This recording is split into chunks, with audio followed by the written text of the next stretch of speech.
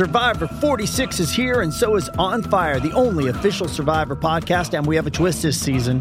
The winner of Survivor 45, Dee Valladares, will be joining us every week. We're going behind the scenes of the biggest moments, the how and the why things happen, and the strategy and analysis you can only get from someone like me, a Survivor winner. Listen to On Fire, the official Survivor podcast, wherever you get your podcast. It's only a kick, a jump, a block. It's only a serve. It's only a tackle, a run. It's only for the fans. After all, it's only pressure. You got this. Adidas.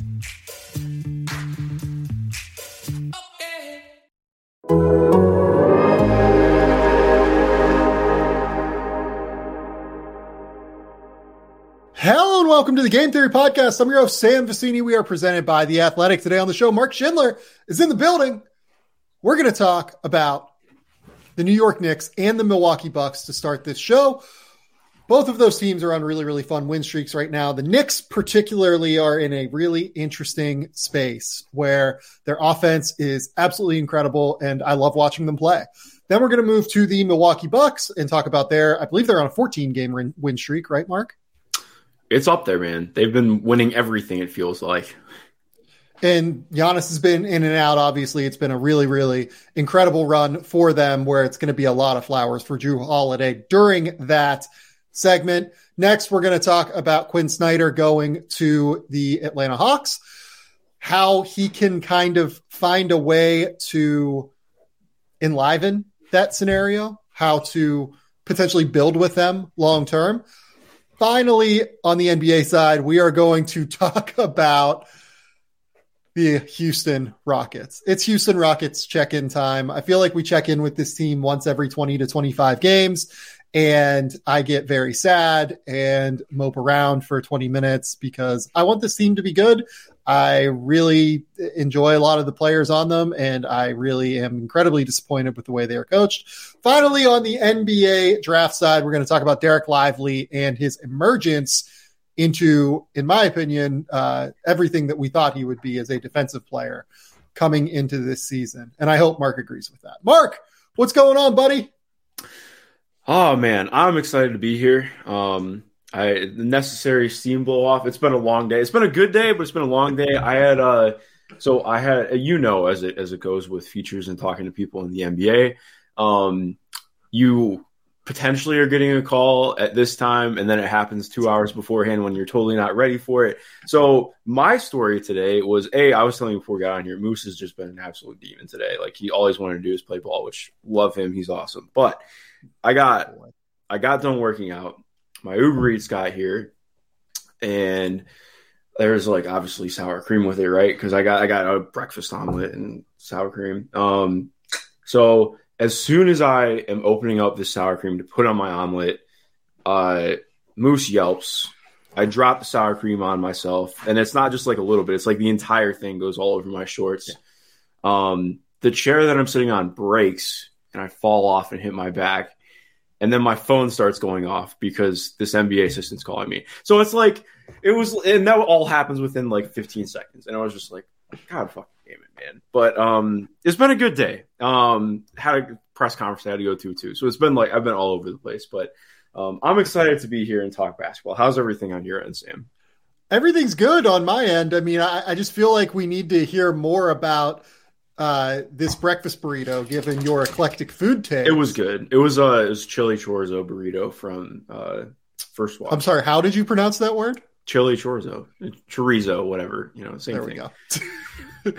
I thought you said chiorzo. I was like, wait, no, what now? No, what is this? But no, it was good. That's one of my regulars. I switch stuff up a lot, but I get that like every third or fourth order. I Uber Eats a lot lately, so I've been just like so busy and all over the place. I haven't had time to actually cook anything. So, yeah. You know the vibe. No, It's hard. It's very, very hard. We have our Fritz 901 in the comments saying that Mark's bad food takes continue. Sour cream is bad.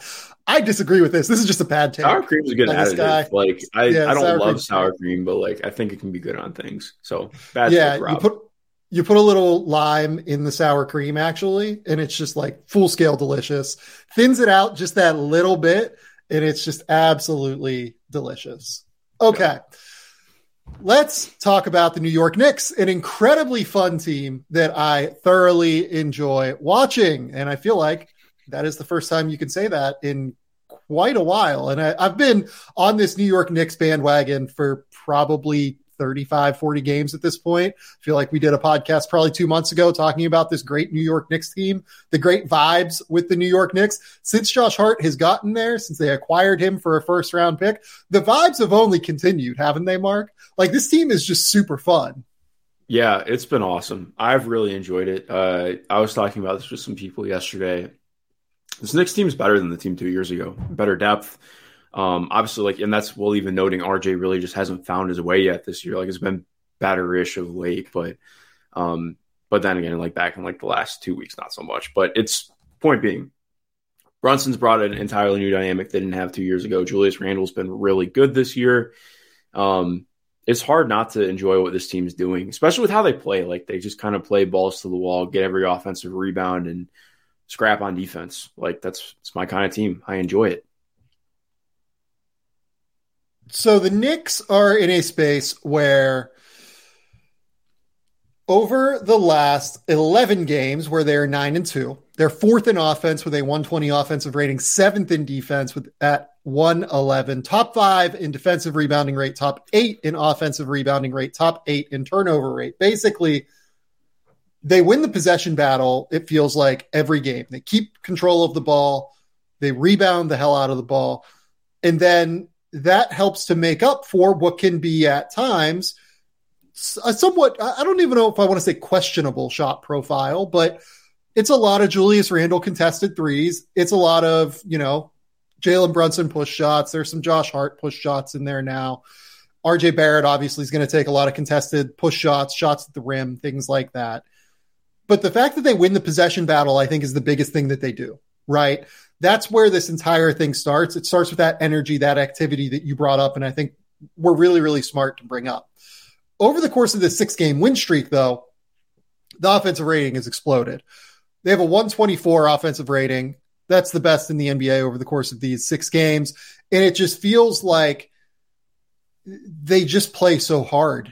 And like Julius Randle's obviously on this incredible shooting run right now that his overall run over the past 40 games even has been incredible. But even right now, I mean, that Wizards game over the weekend, I went over to my buddy Evan's house, who is a huge Knicks fan, and we just watched that game and we were just like losing our minds watching Randle go for like 46. We were like, oh my God, how is this dude just knocking down contested shot after contested shot?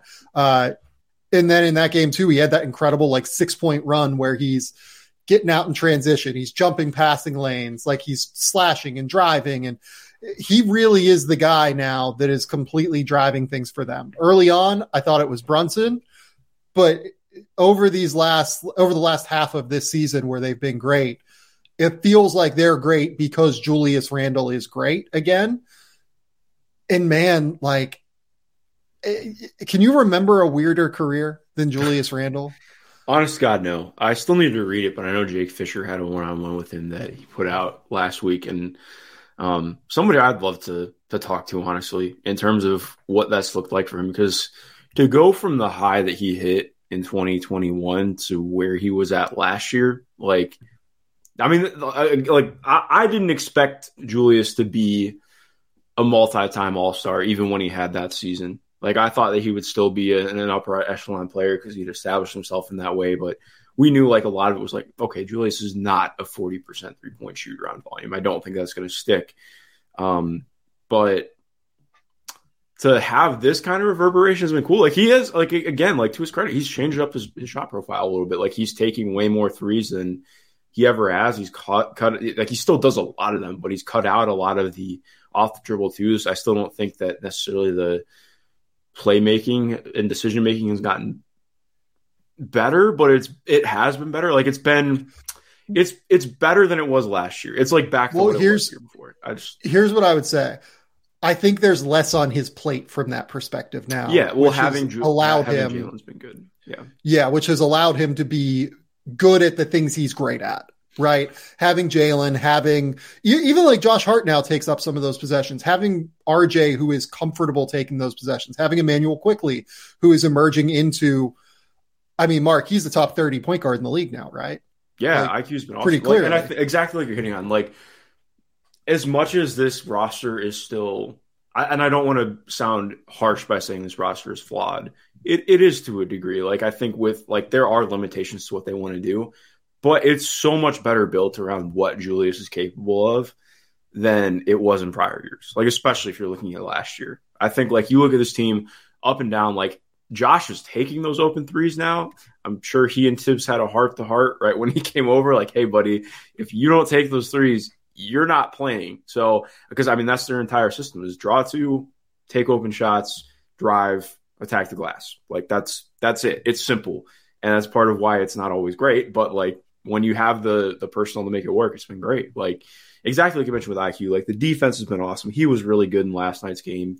And part of what makes them so fun is like, okay, if you have a team that is not winning on one of the margins, like if the Celtics are going to struggle like they did from 3 last night, and they're not going to be able to make up for it on the glass because like I think the Knicks ended up out rebounding them by 10, then I mean that's enough. Like they play really good defense. They have been better at not turning the ball over and just playing pretty well offensively. Like that's really hard to beat. And also too, we didn't even talk about it. Like Jalen Brunson went from shooting on volume and not shooting that well on threes for much of the year, but he's been on a heater the last month or two, and he's gotten up to over 40% from 3 on the season.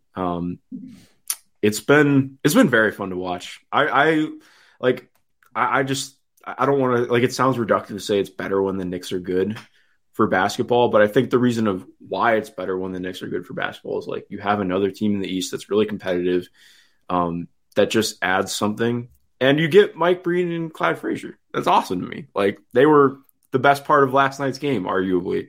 So yeah, I know it was a really long ramble, but they don't even have a player who's above Julius Randle is the oldest player in their rotation right now. Yeah, he's 28. Which is kind of it's kind of wild to think that Julius Randle's almost 30, but also like they play a really young rotation still because it's him, Brunson, Josh Hart's 27. Like it's a young team. Yeah, and you know the reason that I wanted to bring up Julius Randle in terms of like the weirdness of his career is just, I mean, this is a guy that I think people, you know, it's a cliche to say people forget this, you know, but. Yeah.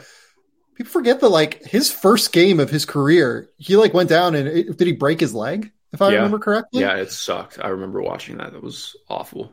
Because I was horrible. A big Julius fan. I love Julius coming out of Kentucky. Yeah, that sucked. And then, you know, averaged a double-double the next year, but it was on those terrible Lakers teams and was really inefficient that season in what was essentially his rookie year. And then the next year – starts most of the games, takes like a bit of another step forward, but again, that team is like quite bad. And then they start to improve just like a little bit, right? They get Lonzo in there. Brandon Ingram is there. You know, Kuzma is there. They win. What do they win? Like 35 games, something like that. Yeah. And then after that, he gets moved to New Orleans and averages 21 a game and gets kind of pigeonholed as this like good stats on a bad team guy. And then he goes and like has another pretty solid year in New Orleans, then goes to the Knicks and like plays incredibly for the Knicks and makes an all-star game in his second season in the COVID year. And everyone thinks it's just because of the like COVID year where shooting lines were a little bit easier and things like that. But now he's upped his 3-point volume to 8 per game and he's shooting 35% on them. He's averaging 25 points per game. I mean, he's going to end up being like a all NBA guy again this year, I think. Yeah, I almost uncorked that take earlier for you. Like, I think I would struggle to. I mean, it would be tough on the last forward position, but I think he'd be pretty close to making all NBA for me. Yeah, like it depends on how Kawhi finishes the year. Probably, I think. Like if he plays every game the rest of the year, it's going to be hard to leave him out. But so we're going to Randall's. Sorry. Randall's right on the precipice, though. I love it. I'm here for it. He's averaging 25 and 11 this year. Like, and I know it's not everything, but like he's been impressive. Speaking of averages, do you know what Jalen Brunson is averaging over his last 25 games? I do not. Jalen Brunson's averaging 28.2 points, 4 rebounds, and 5.6 assists, shooting 50% from the field, 44% from 3, 80% from the line.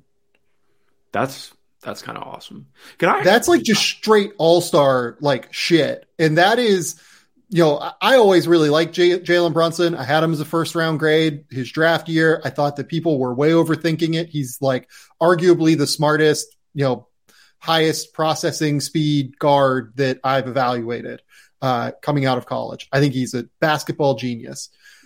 He's a basketball genius with great touch, right? Those guys just tend to figure it out on some level. I didn't see this. I didn't see 28 a night Jalen Brunson for a 25-game stretch, man. Yeah.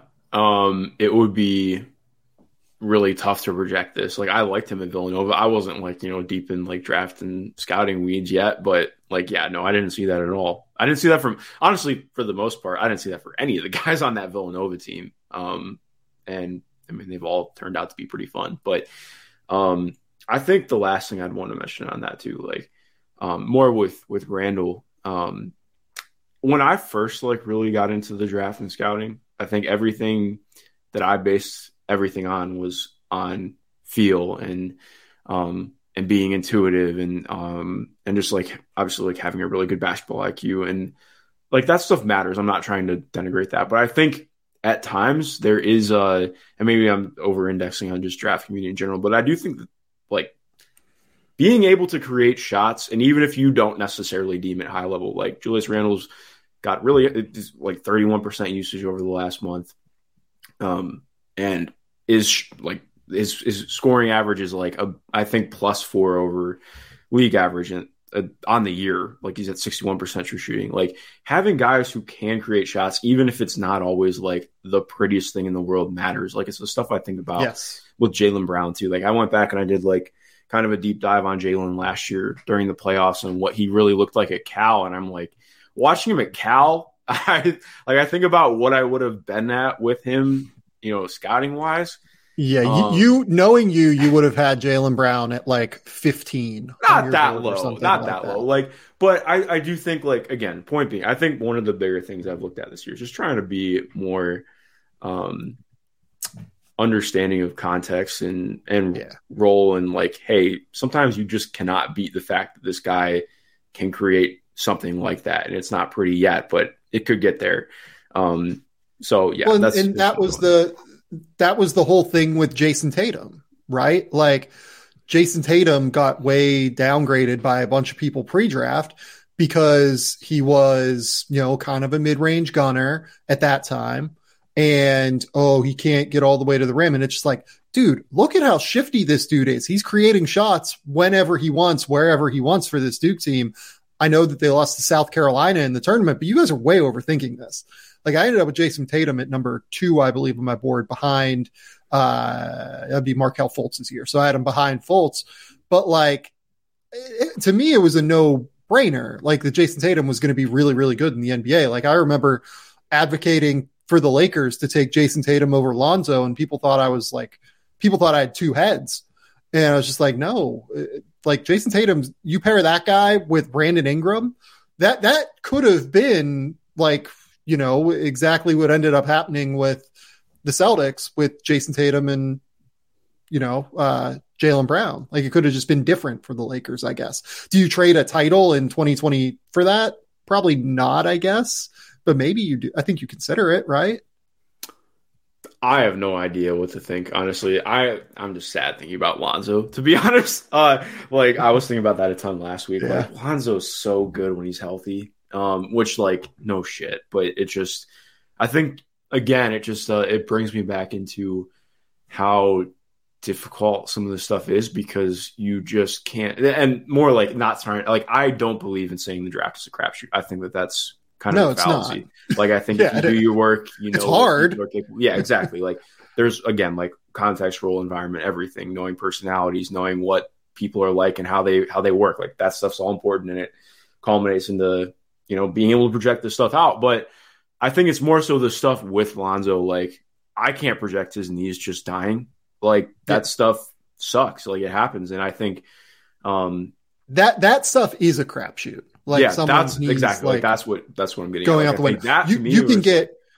You can get real medical info on guys and like learn, okay, this could be an issue. This might not be an issue. Right. And you can make informed decisions, but informed decisions now don't necessarily mean informed decisions down the road. It's the same with the stock market, right? Like, you make the decisions based on the available info that you have. And if you're good at it, you end up coming ahead in the long run. You're not going to win all of them.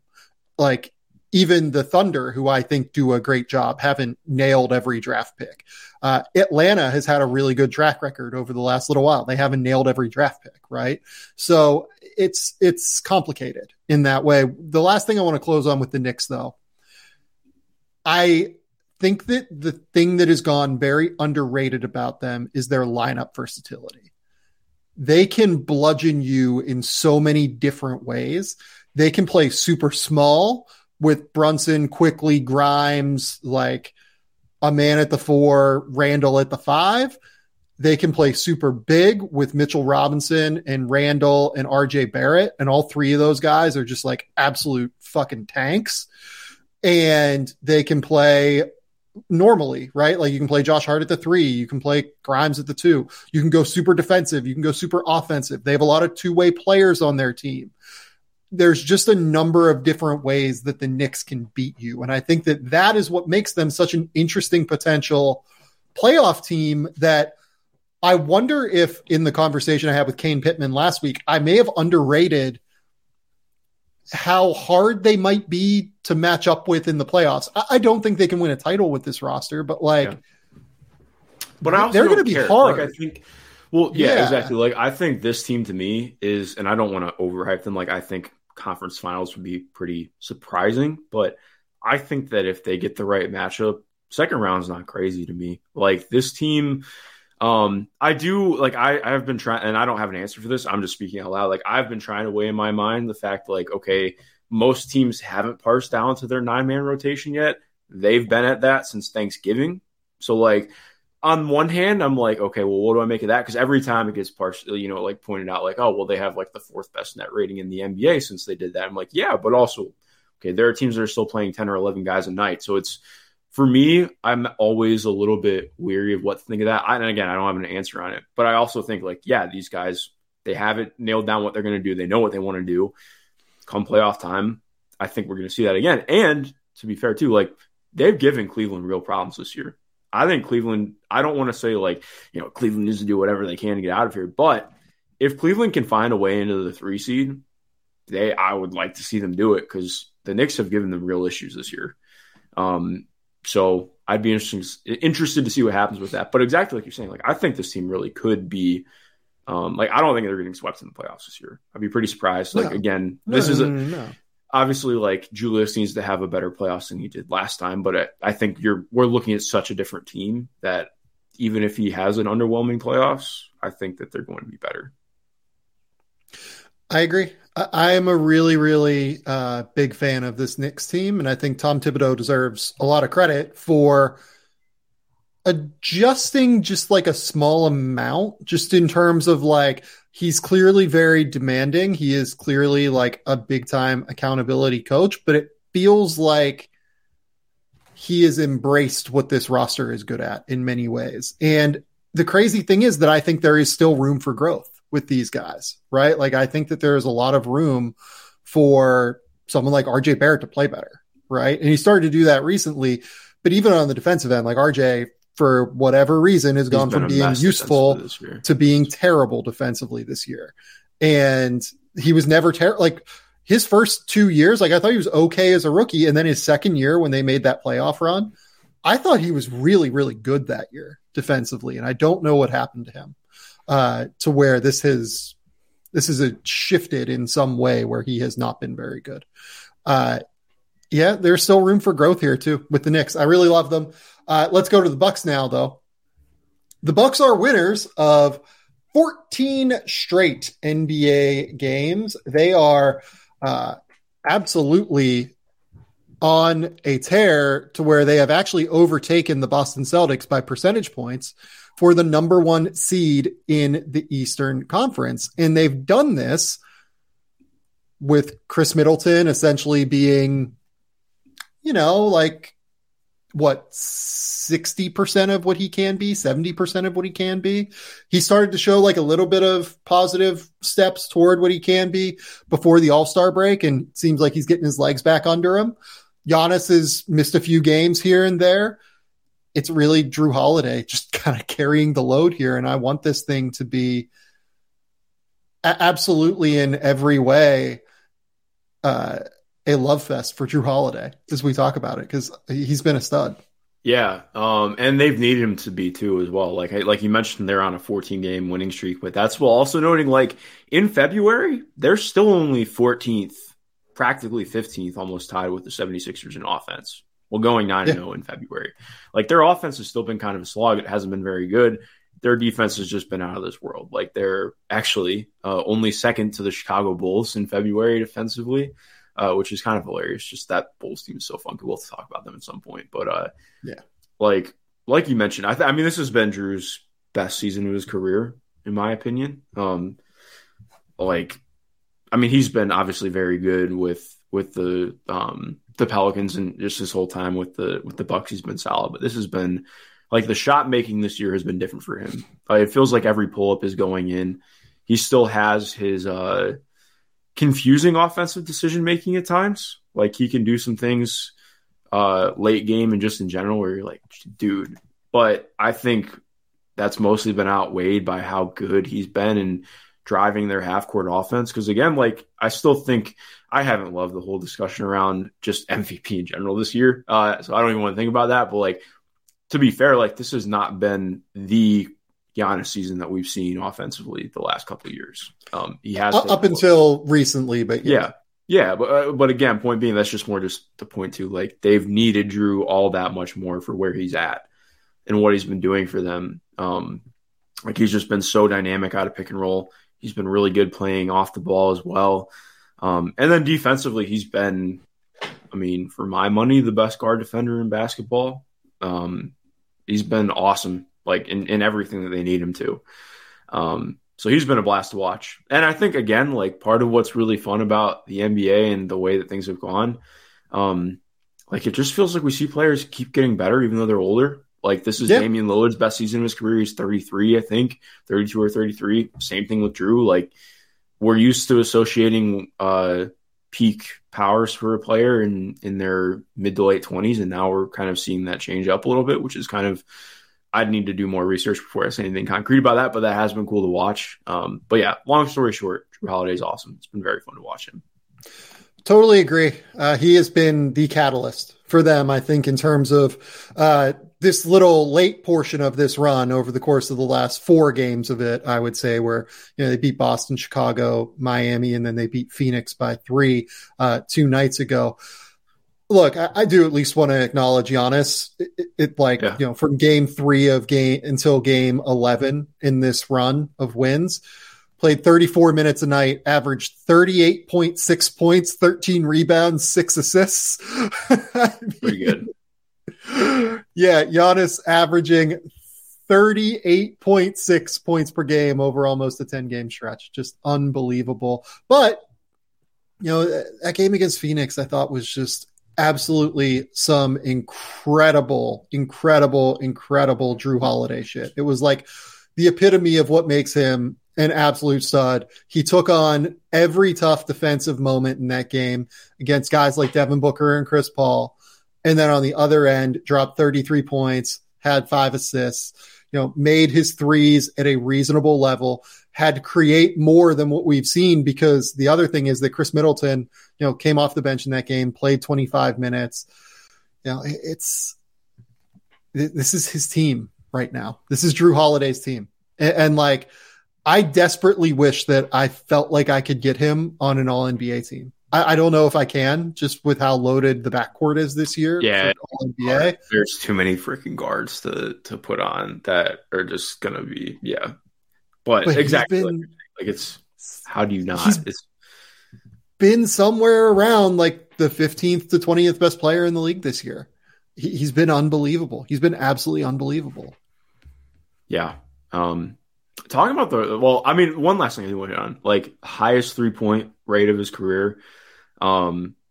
It's about the exact same as last year, but I can say that it is the least, the least assisted threes in his career. Like it's the most self-created that he's made by 0.2%, worth noting, compared to last year. But like, again, like he's changed his shot diet. He continues to he's shooting the best he ever has at the rim, taking less errors, more floaters, more threes.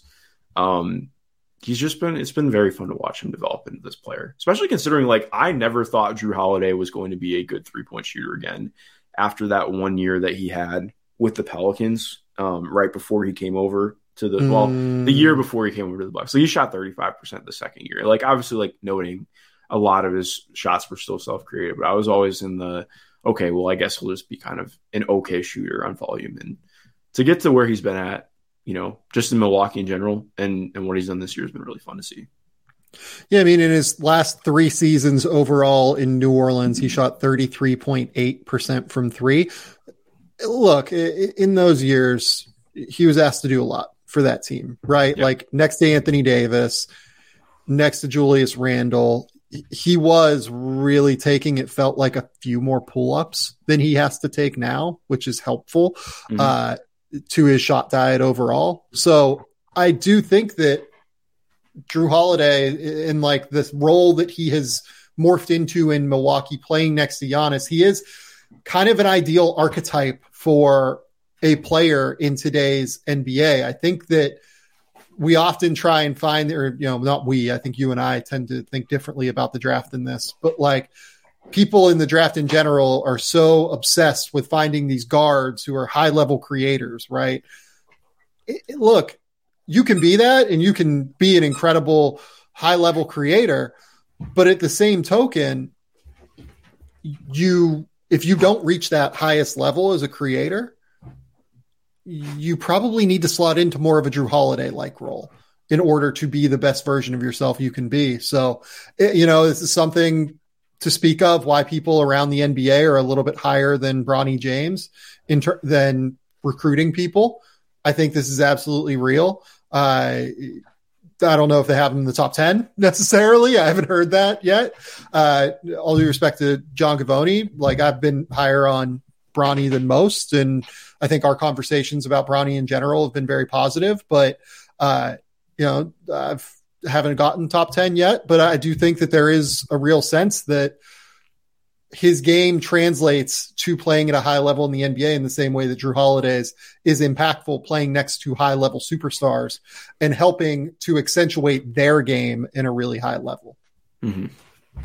Yeah, no, I think that's a really great point to bring up. And even too, I think it's a really good point in just maybe somebody who could become a high level creator, if they're not there yet, like most guys aren't going to come in right away and just be like, oh, well, I can carry 30% usage. Like having a guy like Paolo, who even he has had real struggles this year at times. It is really hard to slot somebody in and just be like, okay, I can lead an offense now. Like looking at somebody like Shea had to come in and become like, he started out in more of like that secondary 3-and-D is the wrong way to put it, but just being a secondary guard mold, playing alongside other players before he could really find that next gear. And again, that's also noting Shea has done outlier shit in his development, but I'm more just to agree with you. I think definitely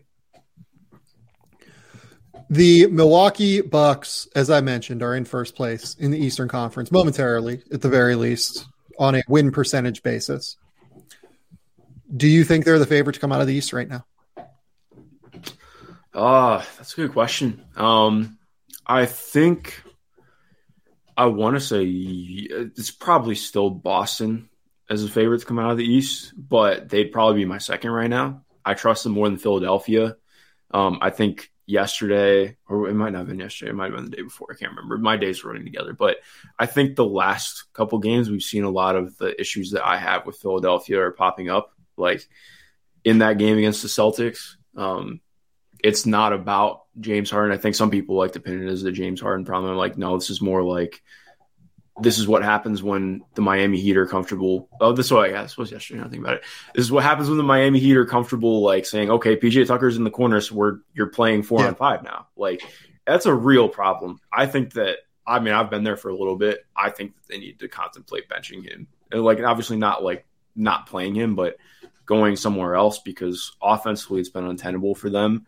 And when Joel has a bad game, the margins are so slim for them. Like, and I think so. Again, some people will be like, "Well, then Joel should just play better." I'm like, okay, well, sometimes Jimmy Butler's just awesome defensively, and he's gonna pick off every premeditated pass because he can come flying off of PJ Tucker. Like, I think that it all goes hand in hand. But that's to say, like, I think as much as I have enjoyed Joel and would maybe argue him for MVP right now, like, I would probably they'd be neck and neck with Milwaukee, but Milwaukee probably slightly above for me. It's interesting. Like, I think Milwaukee matches up better with Boston than the Sixers do.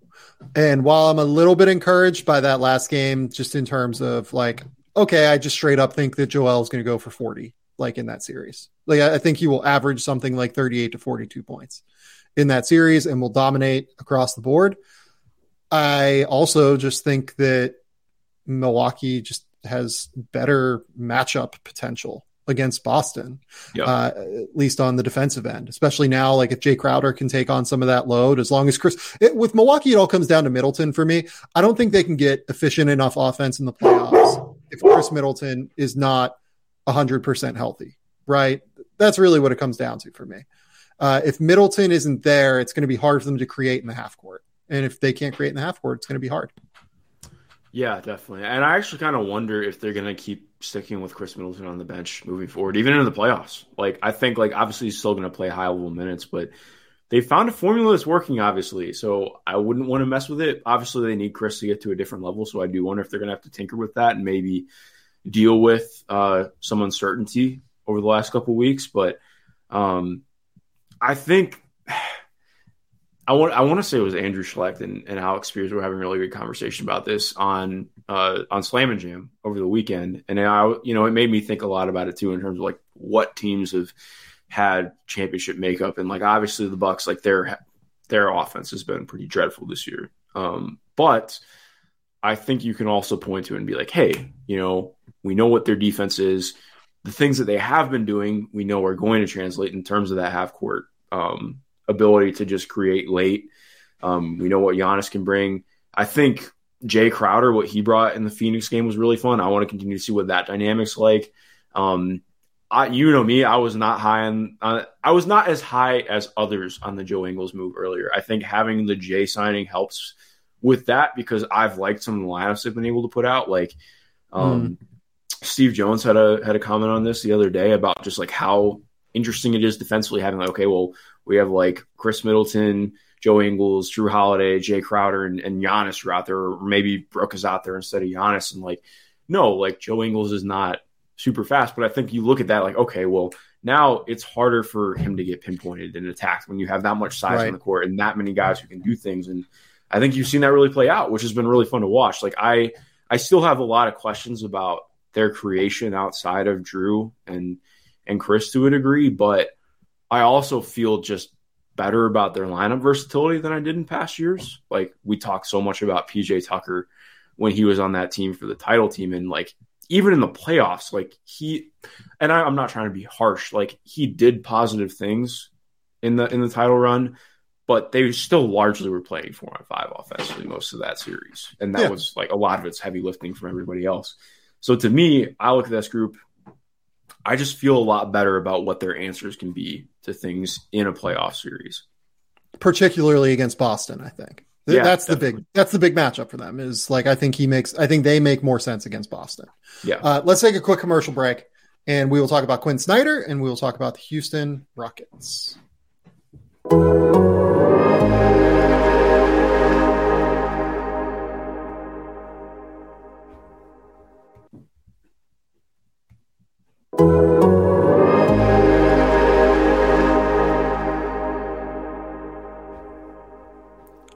Okay, we're back. Quinn Snyder was set to be, I would argue, the hottest coach in demand this offseason. You would agree with that, right? Yeah, based on everything we heard. Certainly seemed like it. And instead of waiting until the offseason to see what jobs were going to open, he has decided to take the Atlanta Hawks job. Seemingly a somewhat interesting move on its face. This is a Hawks team that, for all of its talent with Trae Young and DeJounte Murray and John Collins, DeAndre Hunter, Clint Capella, has struggled this season. They are essentially capped out moving forward. They are at a draft deficit in terms of picks because of the DeJounte Murray deal. And they are potentially at risk of losing DeJounte Murray next offseason if this doesn't start to look better, I would argue, if only because DeJounte Murray has an expiring contract that even if the new collective bargaining agreement, which, as Shams Charania reported from The Athletic, allows for extensions to start at up to 150% as opposed to the current 120% that you can start them at, you're not going to get DeJounte Murray signed for what I believe would be something like $26 million or $25 million a year to start that deal. So he's going to be an unrestricted free agent. They haven't really fit all that well together yet. Not a team with a ton of flexibility. What do you think was attractive about this Atlanta Hawks job for Quinn Snyder? That's a great question. I'm not really, I don't want to say I'm not really sure. I think the idea of getting to work with somebody like Trae, is probably enticing to a degree. You can look at this roster and to me, the talent's just never really been the issue. I think it's always been making it fit, making it cohesive. I do think some of the actual, pieces aren't like we've talked about, it's not perfect in what it can actually be for an ecosystem. But I think a lot of this is, how do you make this all work? How do you get the buy-in? Because we saw them do it a year and a half ago in what they did in their run of the Eastern Conference Finals. And you can say whatever you want about, how lucky some of that was. But also just the brand of basketball they played was better. They were able to buy in and do something different. And I think it's all about, okay, yes, I think there'll have to be some roster moves around it. But I think to me, that it's not a clear he's going to come in and they're going to win a title. But I think just by virtue of, coming in with his own ideologies and beliefs in the way that he wants to play, I think he makes a lot of sense for this team. Yes. Being a creative set designer, somebody who is going to knows how to get the most out of a high level guard. I think that there's a lot to be attracted to with what this can look like. And I do want to say too, I love that he's coming in to close out the year, honestly. From his standpoint and from an organizational standpoint, because of course you're still going to get graded on what this year is, but I'm also of the opinion, screw it, man. This has already been kind of a shit show.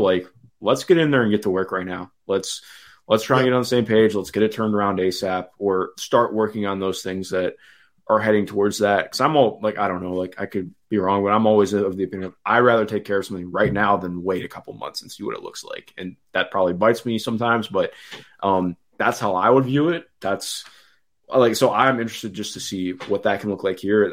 That allows him to be part of decision making in the off season too. And because we've seen some coaches get hired after the draft or after parts of the off season. So I think, coming in and inserting himself into it right away is probably the right move.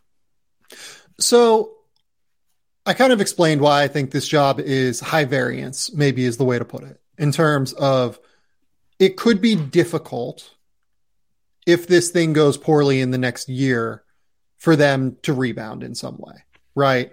Because they will have to make roster moves to make the roster make a little bit more sense. And they're at risk of DeJounte Murray at this point, potentially leaving, just because, of course, they are within the next 14 months. Just contractually. That's a situation that we have to acknowledge. Mm-hmm. This is a high upside situation, and it's a high upside situation that makes a lot of sense for how Quinn Snyder coached in Utah, I think. There obviously is a lot of talk about the idea of having this real rim running threat with Trae Young and with a high level point guard. Quinn Snyder got the best out of Rudy Gobert. And I will be very interested to see one of two things. A, does he get the best out of Clint Capella in this way as a defensive anchor who has been pretty good defensively throughout the course of the year? I wouldn't say he's been all defense in the way that Rudy is, but I'd say he's been a solid defender. Or B, do they start to weaponize John Collins more in this way? Maybe using him in bench units a little bit more often with DeJounte Murray and always just having that rim runner right there, right? Always making sure that someone can just roll to the rim and be aggressive and attack. Maybe you run second units with Trey and John Collins. Maybe you play Trae Young the entire first quarter and you get John Collins for the last 4 minutes of the first quarter. You bring Clint Capella off after 8. And then for the next 4 minutes of the second quarter, you have Trae Young off the court and you have DeJounte running the show, and you let that be your primary offensive weapon, right? You can then get basically the first half of a game.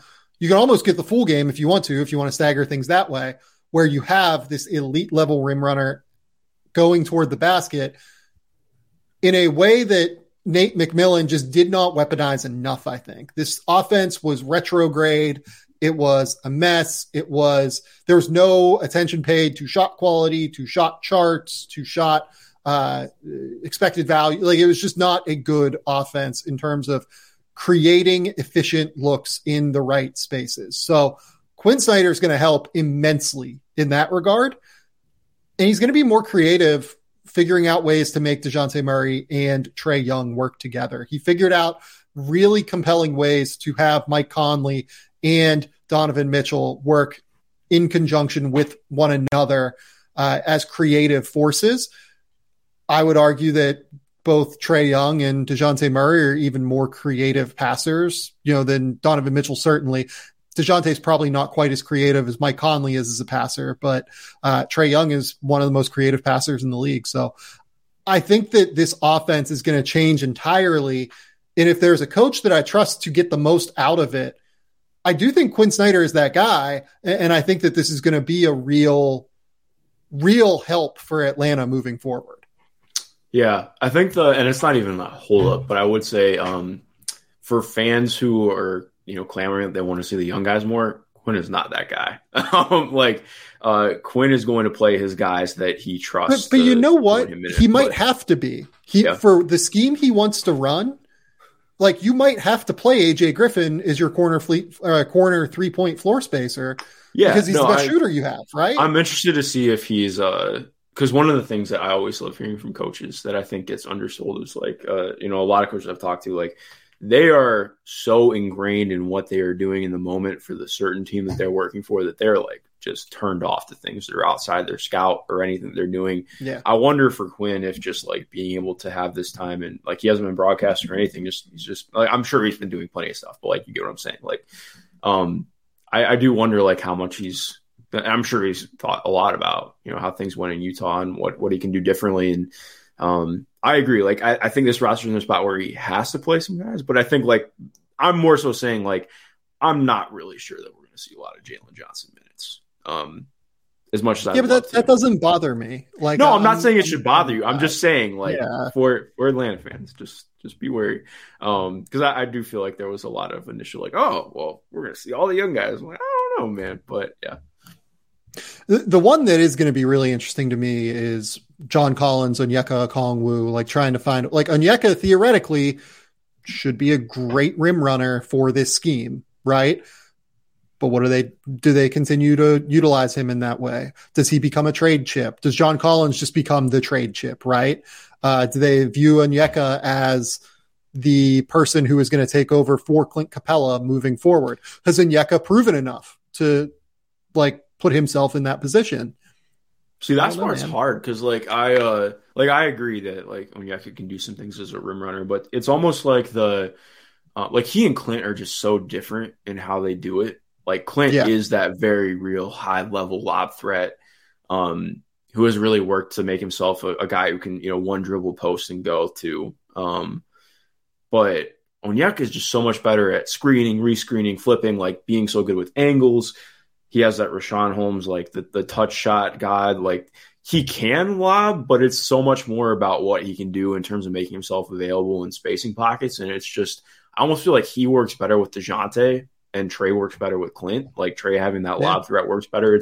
So again, like trying to construct this lineup is interesting, but like I almost feel like Clint as an archetype works so much better with Trey than Onyeka does. And maybe that changes as time goes on, but like I will be interested to see how it goes. Because even defensively, like you have to play it differently because I think that's been Onyeka's biggest struggle this year has been on the defensive end in some ways. Like part of like, and I think it's going to be different as they work to get, like they've gotten more versatile as the years gone on, but like they need to have, like I almost like having him play next to, like playing with a bigger four is really important for him.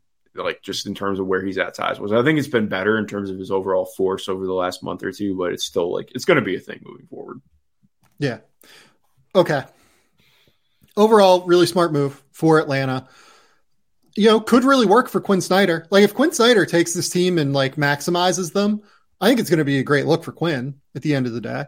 And I think that it's a roster that does make sense for him in a lot of ways. We had Sravan in the comments ask, where else do I think Quinn Snyder should have gone? I might have just been patient to see what else opens up, right? Like, that there are a few jobs that theoretically, if things don't go super well the rest of the way, could become fairly interesting, I think. Like, could Dallas open up if Jason Kidd ends up in a circumstance where he doesn't maximize this roster in some way? Frankly, like, could the Pelicans open up? Like, I think Willie Green's done a pretty good job, but like, I don't know. The vibes there seem strange in general, right? So, and this is me saying that, like, I don't know where he should have gone. And I'm not saying Willie Green is on the hot seat. I don't think Willie Green should be on the hot seat.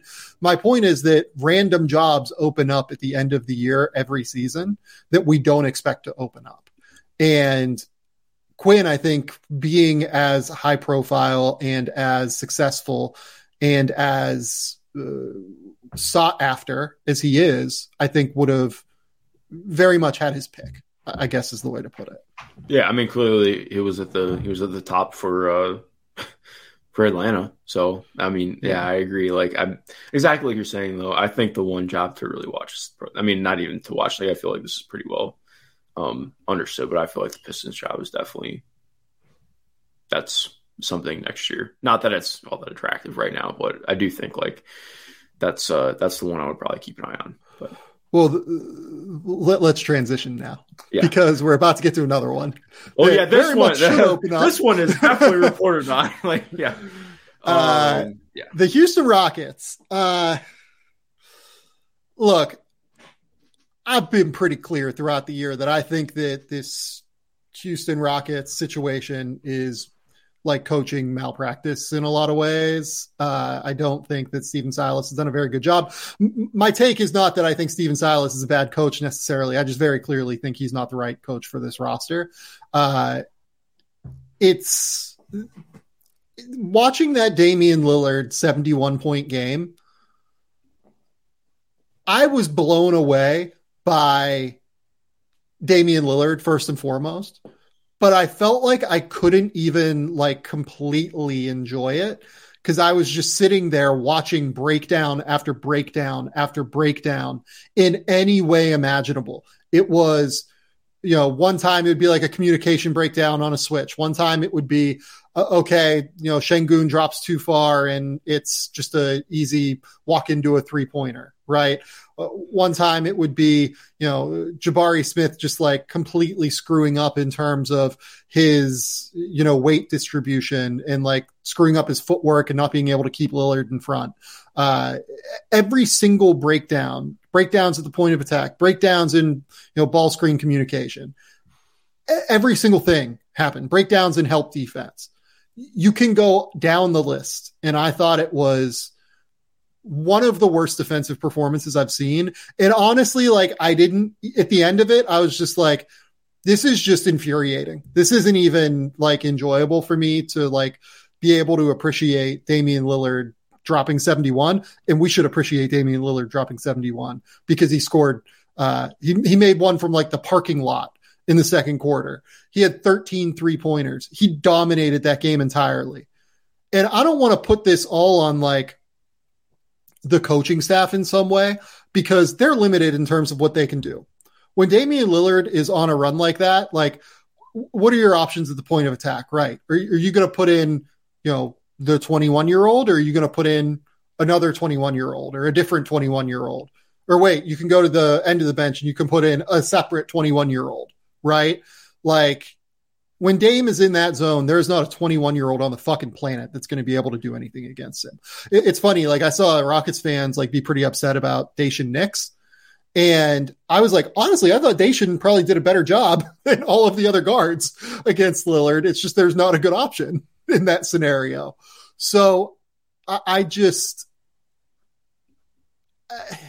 watching this team eludes me. And then, you know what? Let's start there. Before I get into my whole thing on Alperen Şengün and the way he seems treated kind of differently by this coaching staff, I just want to allow you the floor. What are your thoughts on this Houston Rockets team? Yeah, I think it's tough because kind of like you said, it's a double-edged sword of like I think you and I were pretty blatant early on in the year that this isn't just coaching. Like this is what happens when you put together a room full of guys who were drafted in the first round or just in general who were all just drafted in the last 3 or 4 years. Like it's really hard to have a cohesive team when everybody is still finding out what they are in the NBA. I have a ton of thoughts. Like, I think I'm, I guess, disappointed, but also like, I think the talent like clearly shines through from time to time. Like you see the stuff that matters and it pops. And, I do just want to say like, this is not necessarily what I expected from Jabari Smith this year, but I also like, I can't get there with where some people have been out on him. Like, I think this has been tough because a lot of the years, here's exactly what I mean. That is a problem. Like, okay, well, you have no idea what's working early on in the year, right? So much of the offense is just trying to figure out how to get Jalen Green going, trying to make sure Kevin Porter Jr. is capable of running the offense. So you're using a lob threat. Like, okay, let's try and make that work. Okay, well, that doesn't really work for anybody else. All right, what if we really work in getting Alperen Şengün going, and then we tie that into getting things going alongside Jalen Green? Okay, that's cool, but then defensively, this is a mess. And then it's like, okay, well, if we're running this, then we just need Jabari Smith. We're not going to run anything for Jabari Smith. He's just going to have to find his own offense. And, like, I think he's made strides in that. But also, like, I think it was very clear last year that's not the kind of player he was. He wasn't ready to be that coming into the NBA as a guy who's going to find all of his own offense. And, frankly, you don't really draft somebody at 3 to do that either. So that whole thing, like, trying to make 7 different things work at the same time and trying to go do a bunch of different things, it's been rough for them. In that regard. And I think it's tough too. I want to talk about Jabari after this, like after the mess of it, because I do think Jabari's in a really interesting position, but sorry, continue. No, you're good. I mean, I don't even know where to go next with that. I think like, okay, so let me pick it up for you then. This is where I'll give my spiel on Şengün and what the Rockets were doing in that game and what in the world Stephen Silas is like. Oh, well, also, let me say.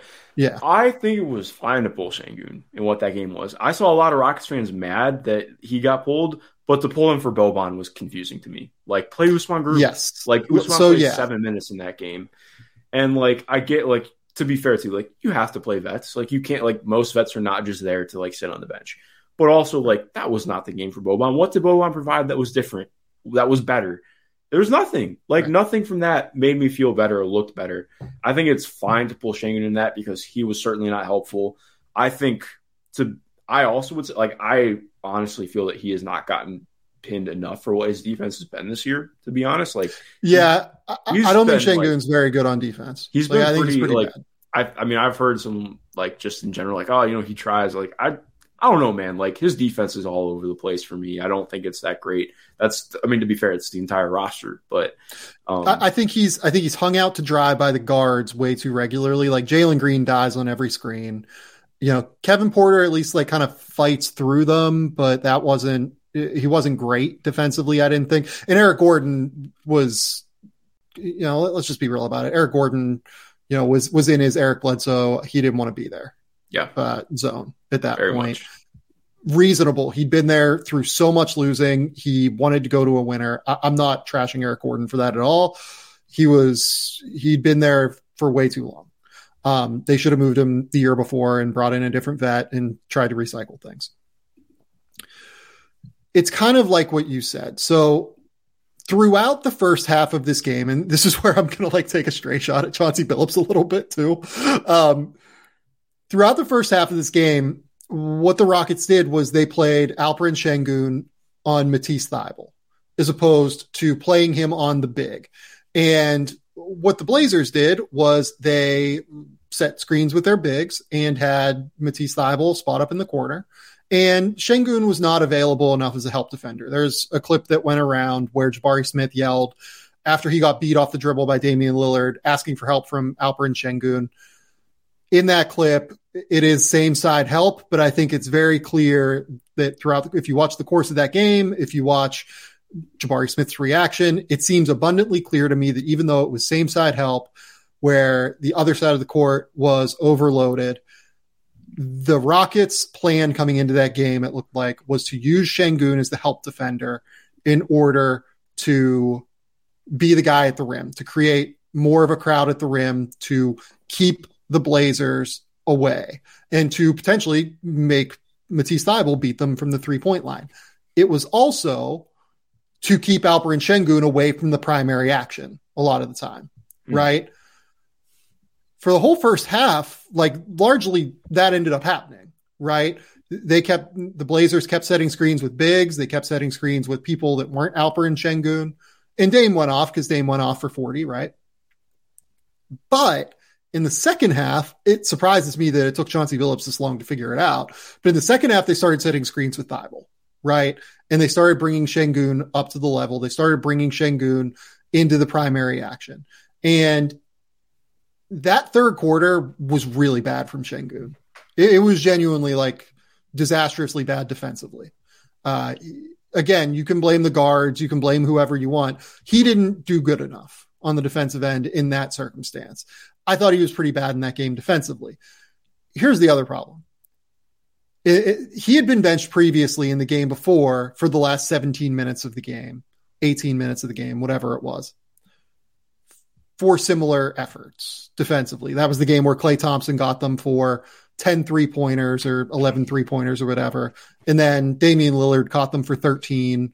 They're the first team to ever give up 10 3-pointers in a game to a single player in back-to-back games. Can I just stop you? That Dame, crazy. I think I want to say it was 35, 40 seconds left in the first half when he just pulls up from the Moda Center logo. Yeah, that's the one from the parking lot. That was insane. I rewatched that so many times this morning, just the audacity, and to so casually too. He knew he was going to hit it before that was unreal. Go ahead. Rules. So they pull Şengün with 5 minutes left in the third quarter. He doesn't come back in. That's when they put Garuba in, and Garuba did a pretty good job, I thought, for the last 5 minutes of the third quarter. That's the majority of the time he played. If Stephen Silas wanted, as he said, after the game, he thought Şengün did not do a good enough job in ball screen defense. They were attacking him constantly. So he decided to make a change. Why wouldn't you just keep why wouldn't you keep Garuba in? Yeah. Just keep him in. He's actually doing pretty well. And I know that the last, I think 2 minutes of the third quarter was without Damian Lillard on the court. But Garuba did fine in those minutes. He was actually a plus in that game. He ended up, and look, plus minus is fraught, but he did everything that you could have asked him to do in that circumstance. Instead, you bring on Boban for the next 5 minutes. Why in the world would you not just bring on Şengün again? If you're going to put in Boban, bring in Şengün. There's no reason to not do that. Here's the other thing. Alperen Şengün had 17, 10, and 5 in those, the first 30 minutes of that game, 31 minutes, I guess, of that game. He was terrific on offense.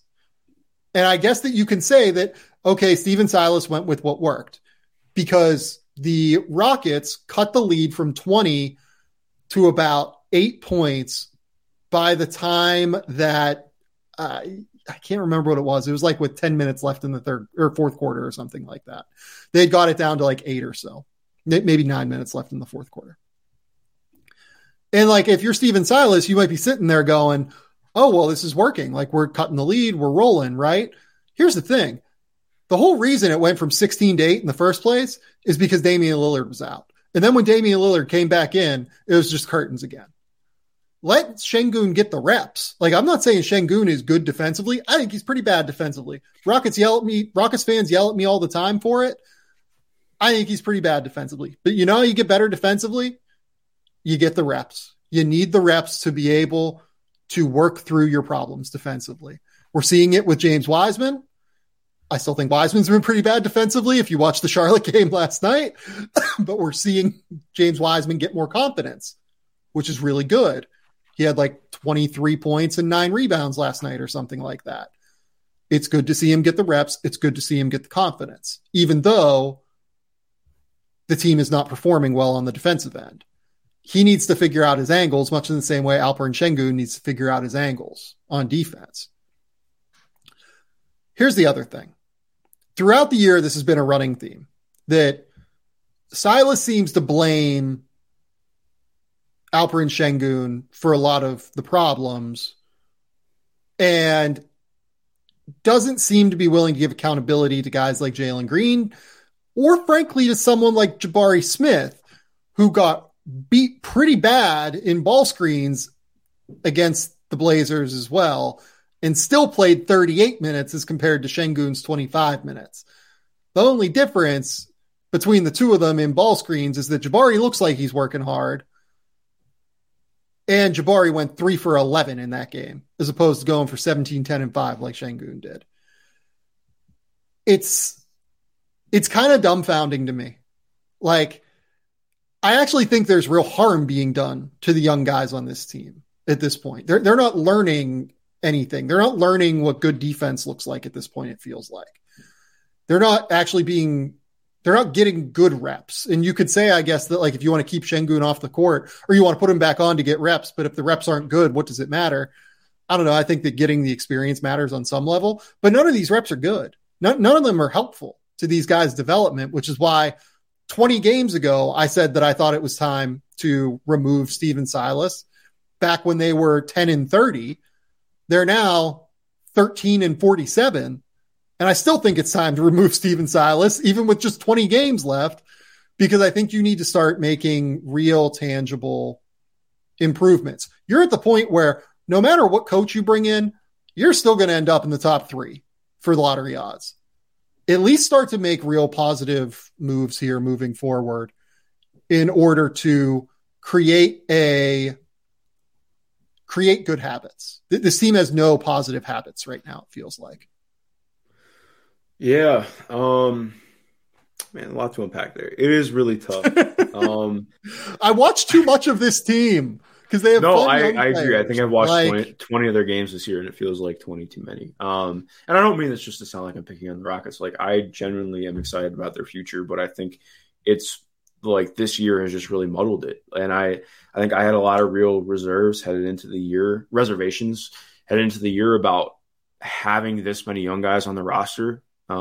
It's part of why I really wanted them at the trade deadline to be aggressive in trying to go out and get somebody like Kyle Lowry. If I think you have to get somebody like Kyle Lowry to be committed to wanting to be in a place like Houston. But like, point being, like, they need real guys who can be on the bench that are like, can come in, play real minutes, be stabilizing, but also aren't there to be stars. Like, that's the stuff that they need. And I think that's part of their biggest issue is they have guys who, and this is not me trying to call out their role players, but like KJ Martin is a guy who wants to be a starter in the league. Like, he's been very vocal about frustrations with minutes at times. Like, it's been better this year, obviously, but when you have all these guys who are trying to figure out what they are in the league, who are trying to hit that next level, it's really hard to make things actually work together. And like you hit on with the thing with Jabari, I think what's tough to me, I tweeted this out today, and I think some people got a little bit confused by it. And this is not me trying to say that I have like some massive inside knowledge, but I think it's pretty clear, like, Jabari and Alpi just do not mix whatsoever right now on the court. And I do have real questions about what it is off the court too, to be honest. Like, I think I have never really seen maybe, and part of this is me not coming up with the 90s and early 2000s, but I'm not used to seeing a younger player like totally choose somebody out. Like, not that Alpi's like all that much older than Jabari, but like we've had that caught on rim mics like 15 times this year. Jabari just like absolutely. I'm not meaning this to go at either of them. I'm just saying like there was like the one game against New Orleans where they had to be held back from one another, if I remember correctly.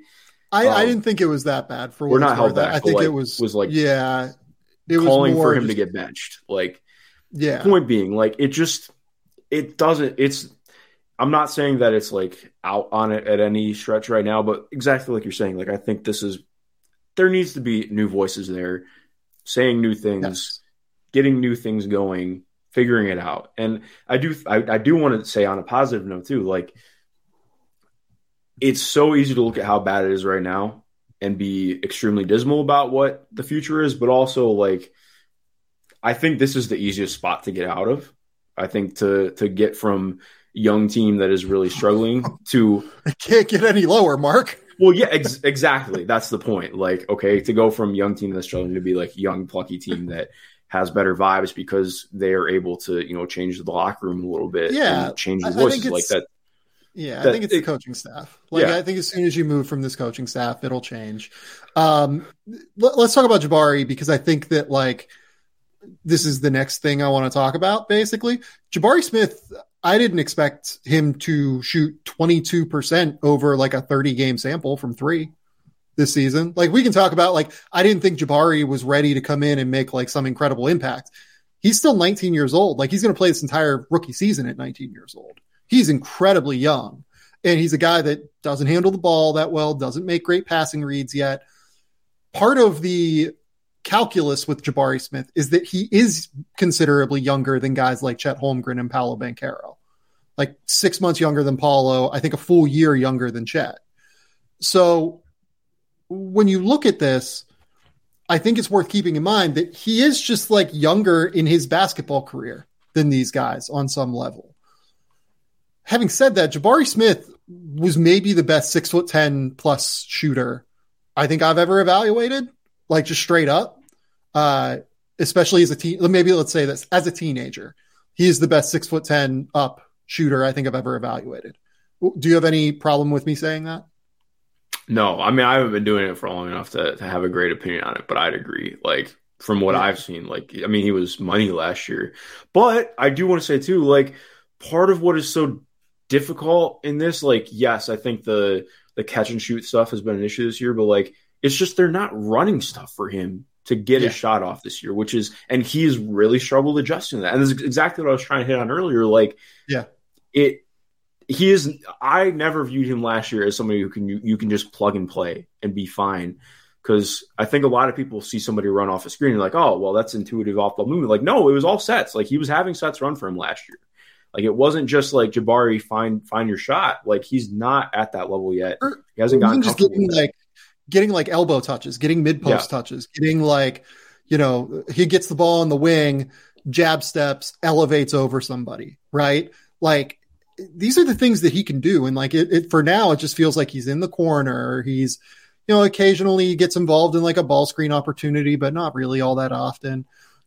It feels like he is just kind of being used as a floor spacer and as a spot up threat. And it is just, it is bizarre to me that he's being so shunted off to the side within their offense. Like, I would have thought that this could have been a really interesting scenario with him, just getting an opportunity late in the season here to be able to maybe get some touches. Maybe Steven Silas being quoted in that Mark Spears bizarre article that was written where essentially Brian Windhorst refuted it today in his story about the Oklahoma City going into the draft saying that they had two guys that they wanted. One was Chet Holmgren and one was Jalen Williams. I think I said on a recent podcast that was that story where Jabari Smith Sr. said to Mark Spears that the Thunder had promised Jabari Smith to take him. Like that was bizarre. I have never seen that, but in that story, Steven Silas said, like, I feel bad. I haven't run any plays for him yet. Yeah, that was kind of wild. What are we doing here? It's true, like, but yeah, like exactly like that's. Whew. Like I'm not saying that like he's done some things to earn it necessarily, He struggled. He's shooting like 22% from three over his last little while. Like, he's pretty harmful to them when he's out there, if I'm being completely real with it, right? But run some stuff for him. Sit him down. Say, look, Jabari, we know that you're struggling now. But you know what? This next game here, given that we're 13-47 and we suck anyway, we're going to try and run some stuff through you this next game. We're going to actually give you the ball on the wing. Feel free to like jab step or just like jab step, try and get your guy, to fall back on his heels a little bit, or take a pound dribble, rise up and shoot. If you take 15 shots in this game, and look, Jabari takes, double-digit shots most games, right? But actually run it for him as opposed to it being like, okay, you're kicking out here. Actually just like give him the confidence. Sit him down and say, look, we're not playing well. We're out of the playoff picture. Our goal here is to get you going. Our goal here is like, we're still committed to you. We want you to be the best that you can be here. We know it's been hard this year. We just want to give you a game to let it rock, right? And I haven't seen them really do that, to be honest. And you're terrible. You're 13-47. Giving him a game to rock's not going to hurt. Just give him a chance, I guess. Like, it took them forever to give Şengün a chance. Like, this little stretch here where Jalen Green and Kevin Porter were out would have been like a perfect little opportunity to say, you know what, Jabari, we're going to let you rock. We're going to go. We know you're struggling right now. If you go 4 for 20 in this game, that's fine. But you know what? We want you to have the confidence to be able to do that. And they don't. And it eludes me. It completely eludes me the way that this team is run. Yeah, one thing I do want to say, though, I have been encouraged by some of the defensive growth from him. I wasn't like the highest on him as a potential rim protector in the league. I don't love how much they've jutted him into being a small ball five. Like, I still don't think that that's really going to be his bread and butter in the NBA, but I have genuinely been like pretty encouraged by some of the growth we've seen from him playing, more as a backline defender. Cause it looked really rough early on in the year. I think it's been better lately. Again, still overall rough for the team context, but yeah, I agree. It's just like, that's part of the issue of having so many guys that you're trying to develop, because you can't develop them all at the same time, at least not to their highest outcomes. And when your number 3 pick is being, again, shut it off to the side, kind of like we just mentioned, like, it's like, all right, well, what are we doing here? Yeah, it drives me nuts. It absolutely drives me nuts. And it just feels like a different standard for Şengün. It really does. Like, if I was a Rockets fan, I would be furious about that. Like, Şengün has shown more than both Jalen Green and Jabari Smith this year. And it just really feels like the standard is different for him. Jalen Green has been a very lackadaisical, inattentive defender this season and plays so much. And then they'll pull Şengün for, often doing the same thing. And it's, Şengün's been better than Jalen this year. So I just don't get it. I guess that's where I'm at here. I don't get what they're going for with this right now. Yeah, it's weird. It's just very weird. Okay. Do you have anything else to say on the route? Like, here, so let's close on this with Jabari Smith. Like, I think he's gonna be fine long term. I do. Like, he is a good shooter. Like, I refuse to believe that Jabari Smith has completely forgotten how to shoot. If he has completely forgotten how to shoot, that is something that will make me think about, oh, wait, is the draft a crapshoot? Like, we talked about earlier how we don't see it that way. Mm-hmm. If Jabari Smith, like, between last year going from being like this incredible, unbelievable shooter and like all throughout his high school career being this incredible, unbelievable shooter to not being able to shoot at any point in his NBA career, it will dumbfound me. I will not ever understand how that happened. I don't know, man. Yeah, that would be kind of wild. I agree. Yeah, it'd be completely insane to me for that to happen. I don't think it will. I think he will shoot. I think he will shoot at some point. Maybe we're in the middle of, as Swaggy D says in the comments, maybe we're in the middle of a Jabari Smith rookie wall, and The problem is that he was just starting from such a low point, like to be respectful, that once the rookie wall hit, it's just like really fucking tanked. Right. I don't know, man. It's a bummer. It's a bummer. The Rockets are a bummer. I enjoy watching. No, I don't. I don't enjoy watching them. I'm not going to try and say that. I enjoy the talent on this roster, and I hope it is better utilized next season, is maybe the way I will phrase that. Okay. Let's go to the 2023 NBA draft. And before we get into the guy that I want to spend most of our time talking about, we have a question here from Evan Glansman in the YouTube comments. Can you touch on Jalen Hood-Schifino during the 2023 NBA draft portion?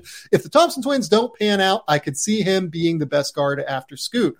Mark Schindler, how do you feel about that take?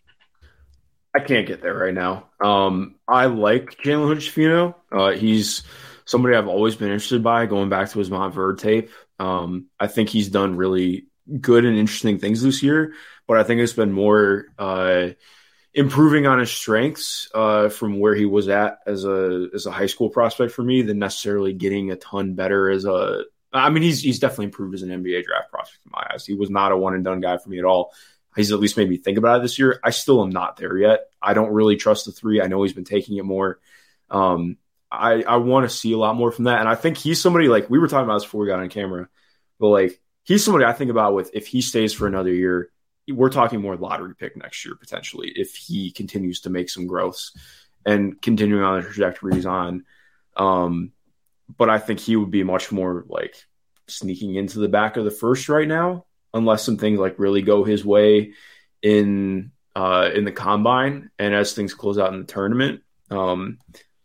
But I don't know how you feel about him right now. Like I like, again, like there are things to be generally very encouraged by, but I still am just based on trajectory. I'm like, I kind of want to see more moving forward still. Okay. I disagree with you to an extent. Okay. I have him in the top 20 right now. And the reason for that is actually kind of similar to what we talked about with Jrue Holiday. Jalen Hood-Schifino is an absolute killer on defense. Like that dude at the point of attack, being 6'6", being able to slide to stay in front of guys, really, really good. His team defense is like a little bit worse. I was talking to an NBA scout on Monday or Tuesday. Monday it would have been. And we kind of talked about how we were a little bit disappointed with his team defense against Purdue, but generally we think he's been pretty good. And I think he's been pretty good as a team defender this year. You add the positive defense with the fact that he's 6'6" and has real size and strength and quickness. He's going to be switchable 1 through 3, I think, pretty easily.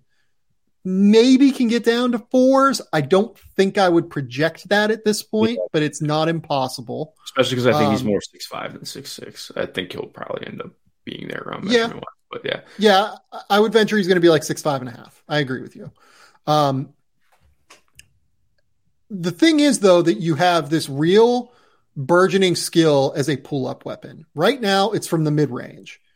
If he can extend that back to the three-point line, and I think there's enough touch to where there is a real ceiling there, and he has good passing ability. I think that he has the ability to execute passing reads, one-handed, like live dribble whip passes to both corners with both hands. He has really big hands, it looks like, that allow him to be able to do that.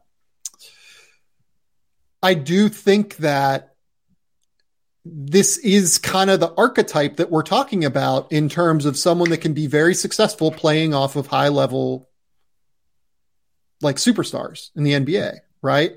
This is kind of the Jrue Holiday archetype. Not to say that he is as good or as talented as Jrue, but this is kind of that archetype, right, Mark?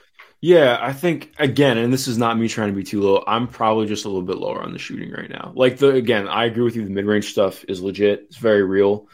I just have more questions about, like, he's just never really been a shooter before now. And even then, like, I still think it's, like, the outside shot I feel more questionable on. It's been, like, the pull-up stuff has been interesting. So let's dig into that really quickly. Mm-hmm. So the thing that I like about the pull-up stuff is particularly that he can realign himself in midair, and like he can plant with either foot essentially. He can play it left foot in front, right foot in front, can get his body realigned. He has a lot of different versatility in terms of the pull-up shot. The shot prep off the catch, I think, is just horrible right now. I don't really know that it's a touch issue. I think it's more of he has really, really bad shot prep and doesn't really get full weight transfer from his lower half enough. Where do you fall on like the actual problems with his shooting? Yeah, I think that's what I'd agree with. He's just much more comfortable off the catch right now. I mean, not off the catch, off the dribble right now. And I think that's part of like, he really has not been a massive off-ball threat at Indiana, even with what his numbers imply right now. And he doesn't always get guarded like it either. And I think part of what, like, if he were a better athlete, like he's a really good strength athlete. But again, when you're talking about somebody 6'5", 6'6", like I do, like he has had some around the rim issues this year. It's been better than it was in high school, but I think he has no chance to be like a high pressure rim player. Exactly, which is why I think that's why I almost would probably lean towards I'd rather see him go back to school and work on having some of the shot stuff, because I don't think he's going to be a year one impact guy in the NBA. So I could be wrong. I want to do a deeper dive into him, but that's just based on my watching Indiana this year. That's where I would be at with him right now. Like I still would consider him probably like a top 30, top 40 prospect pretty comfortably without question right now. But it's just more, I think for him, he might get a lot more value out of going back next year. Okay, so let's dig into this a little bit further by comparing him to someone. Why is he a worse prospect than Jett Howard? Oh, I'm not saying he's a worse prospect. I think based on, well, I mean, I would probably consider him a worse prospect based on what. This is a genuine question. Like, I'm not like, leading you into something. Well, I think Jett's so much better as a shooter. Obviously, like I think that goes without saying. He's bigger. I see his role a lot cleaner as a transition into the NBA, just being a secondary wing. Like obviously the defense, of course, questions about that, but I think I can see him contributing to an NBA offense like from day one. Like there's a role that I can see with that making sense. I just think with Jalen, like considering right now. Okay, so who is or what side of this is worse? Do you think Jalen's offense is worse or Jett's defense is worse? It's not even that Jalen's offense is worse. I just think it's so much harder for that to translate for me. Like he's a guy who has to. No, I don't disagree. Yeah. Which I just think that's harder to see because I don't know. I think it's more likely that Jalen Hood-Schifino learns how to like get his shot prep in order over the course of the summer and spring than it is that Jett Howard becomes a good defender in the next 3 years. Or 2 years even. Yeah. I'm probably not quite at that. Like, I think, like, I have my reservations about Jett's defense moving forward, but I don't know if I would see Jalen become that good of a shooter that quickly. I think both are unlikely. Don't get me wrong. Yeah. But I think that I would trust Jalen more at this point in terms of like learning to shoot as opposed to Jett learning to defend. I just worry. Who do you think plays bigger? Is a real question. I think Jalen plays bigger than he does. I know that Jett is 6'8", and I think Jett shoots bigger than Jalen does. Like Jett uses his size to elevate more as a shooter and get shots up over the top of defenders. But defensively, I think Jalen plays way bigger. Like Jalen's like way more aggressive in covering switches, and Jalen is a way better on-ball defender who uses his length a little bit more effectively. Like they play, their size works itself out in different ways on the court, I think. Yeah, no, I agree. But I think to me, like Jett Howard, if he's playing the four, quote unquote, like I think I can look at that and be like, okay, well, that's a lot for a defense to solve. Like, obviously, again, like I'm not taking away that the defense is a concern, but like I think for me, it's just easy to look at Jalen and be like, I can see how this can be a problem on offense. And again, like exactly like you're saying, I think it's a two-way street. But with how comfortable I am with where Jett is as a shooter and a guy who can make secondary plays, I just think I trust that a little bit more right now. So I have them very close. I have Jett one slot ahead of Jalen. So I would slightly lean Jett right now. I'm not sure I'm going to come down on that. But that's a thing I've been considering recently because I think that Jet is a much better shooter than Jalen. Like I know that the percentages probably say that Jalen's is higher. Jet's a much better shooter than Jalen Hood-Schifino is. But I think Jalen is better at literally everything else on a basketball court. He's a better defender. He's a better passer. He's a better ball handler, like has more athleticism. Like I think that he's just better at everything else. Is it how important is shooting? Shooting's incredibly important for a secondary player, but is Jalen's shot so broken that it overwhelms all of that? And I just don't think it is.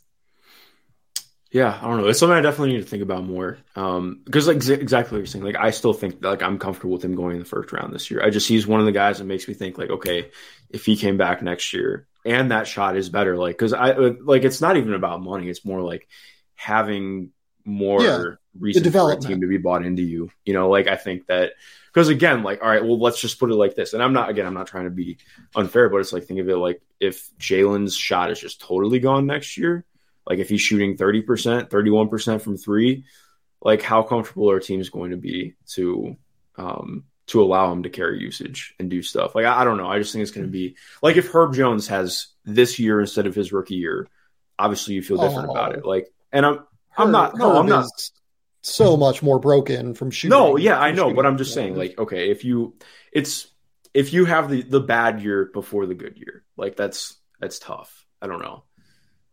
It's a good question. It's a really good question because I mean he's done so much that makes you want to be bought in on what this is.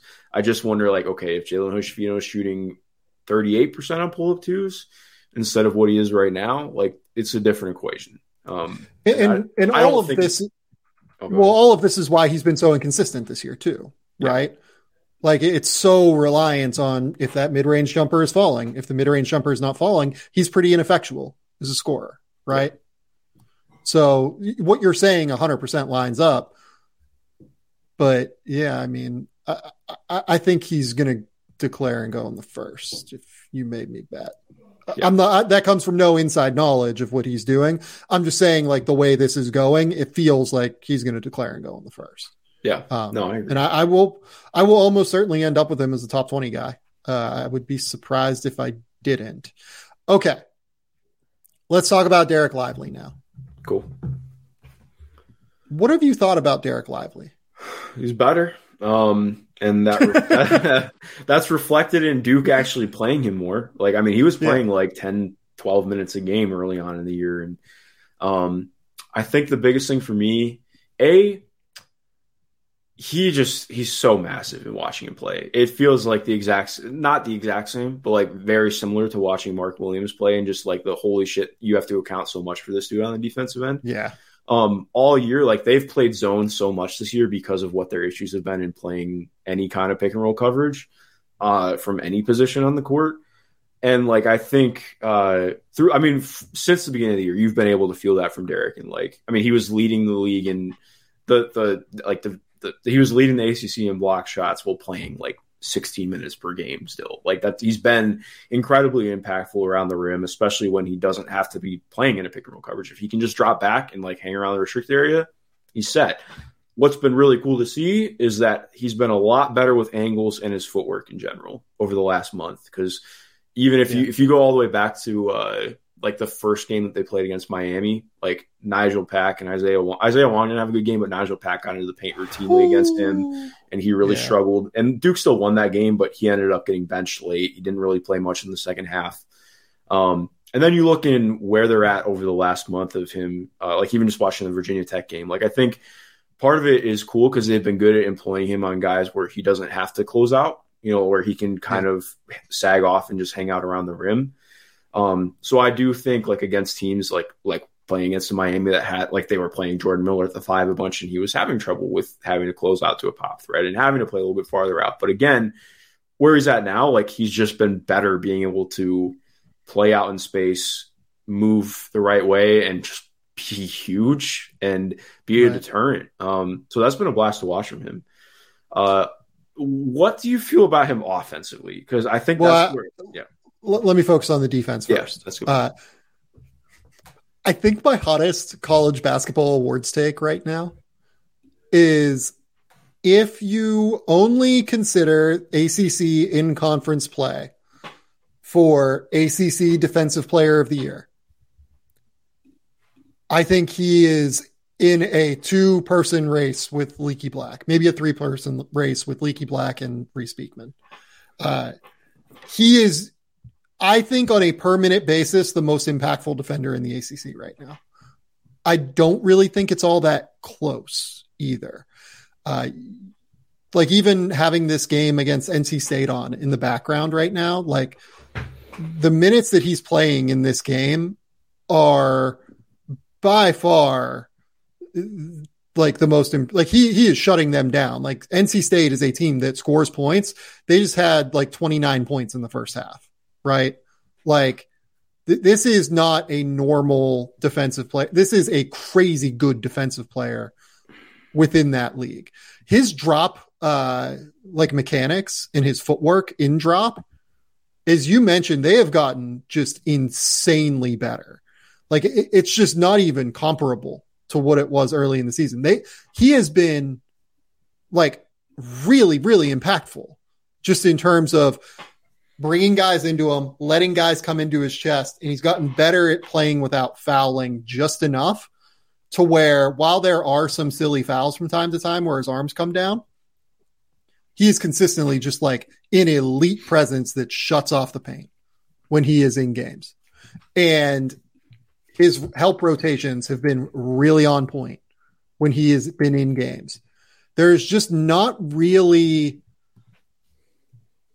like he is everything that we thought he was coming into the season right now, I think, in terms of his ability to defend in drop coverage scenarios. It took him a long time to get there. He did have, I believe, a calf injury throughout the first part of the season that he was kind of working with. But like right now, he's everything that we thought on defense, right? Yeah, I'll be completely honest. I was not super high on Derek coming into the year. Like I was more borderline lottery than where I think a lot of people were. So was I, for what it's worth. Okay, I had cool. him like at 14 or so. Yeah, then we were around the same area. Like that's where I felt about him. I thought the flashes were always really fun. I never felt it was super consistent. But now, like, yeah, exactly like you're mentioning. I think he's still pretty raw in some of the things that he does defensively, but he's so good at what he does do really well that I'm incredibly invested in what he can be moving forward. Because like you mentioned, like he's just gotten better at like not being as jumpy, like because especially early on in the year he was struggling with that a lot. I still think his body control is going to be a work in progress. Like that's something Mark Williams had down way more pat than Derek right now. I don't know what his growth trajectory was like because I didn't see him until last year for the first time. But I mean, agreed. Like I think what's fun too is like I think there's even more room for him to get better technically. Like he's not really great at just doing straight verticality right now. Like he tries to block everything. And that's one of the things that you see guys really improve on in the league in their first 2 to 3 years as a big. So to me, I look at that and I'm like, okay, well, that's even more in terms of being excited about what he can continue to get better at. Continuing to improve the footwork and angles. And like, that's incredibly exciting to think about and what he can be as an interior defender and just defender overall.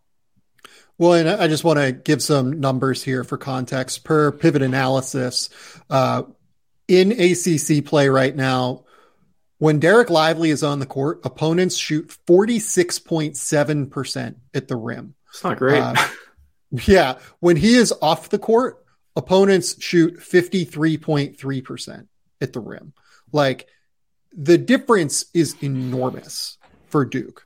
Like he is an absolute monster on defense right now. I am a big fan of what I've seen from him defensively. You asked what the offensive role is. I think it's become a little bit more clear with Tyrese Proctor playing better that he can be just like a little bit more of a straight rim runner. Like he can set ball screens and go. I don't think he's a very good screener right now, unfortunately. Yeah, which makes it a little bit more difficult. Everything. Yeah, everything is a slip. Everything is just like, I'm going to stop screening early, even before like we get to the mesh point. Like forget even slipping. Like it's, maybe even Tyrese like rejecting a screen, but like Lively's going to go early almost every time, it feels like. And it takes advantage of his speed where he can cover ground a little bit more quickly, but also he's going to have to improve as a screener if this is going to be the role. Yeah, for sure. I think my bigger, like, I actually feel that he has some pretty good tape on just not that I think he's like an elite processor or anything, but I think he's pretty good at just making, one pass away reads on the roll if he catches the ball.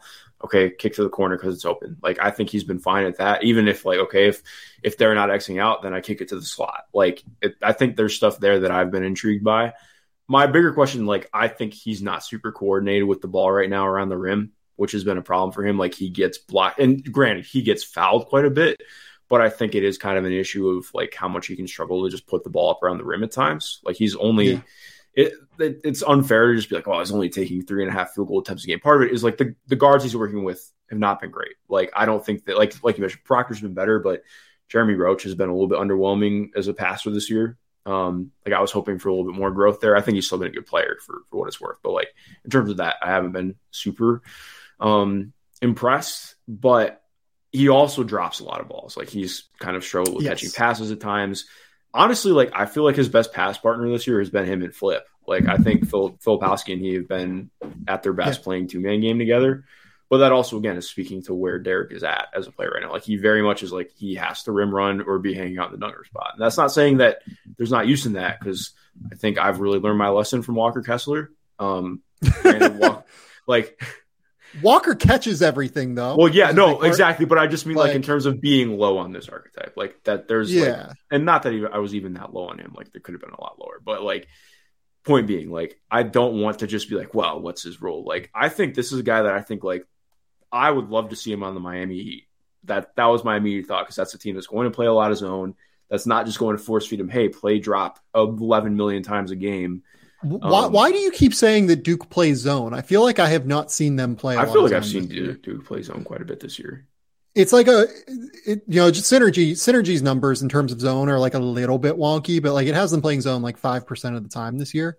It may have just been one of the games that I caught, because in that Miami game, like, they struggled a ton against Miami. So they kind of went for it there. But, like, I do think that, their man can sometimes, like, they play lively in the middle of the court, like, so much. Like, it is such a heavy drop that I think that a lot of the times, like, it can look a bit, like he is zoning, a decent amount. And like most bigs in the ACC can't shoot. Like, let's be clear about that too. So it helps that he can just kind of camp out in the paint. He is just camping out in the paint. And I think that your idea about a zone is not wrong. You know what I mean? Like, I think that makes sense in terms of a fit for him. Yeah.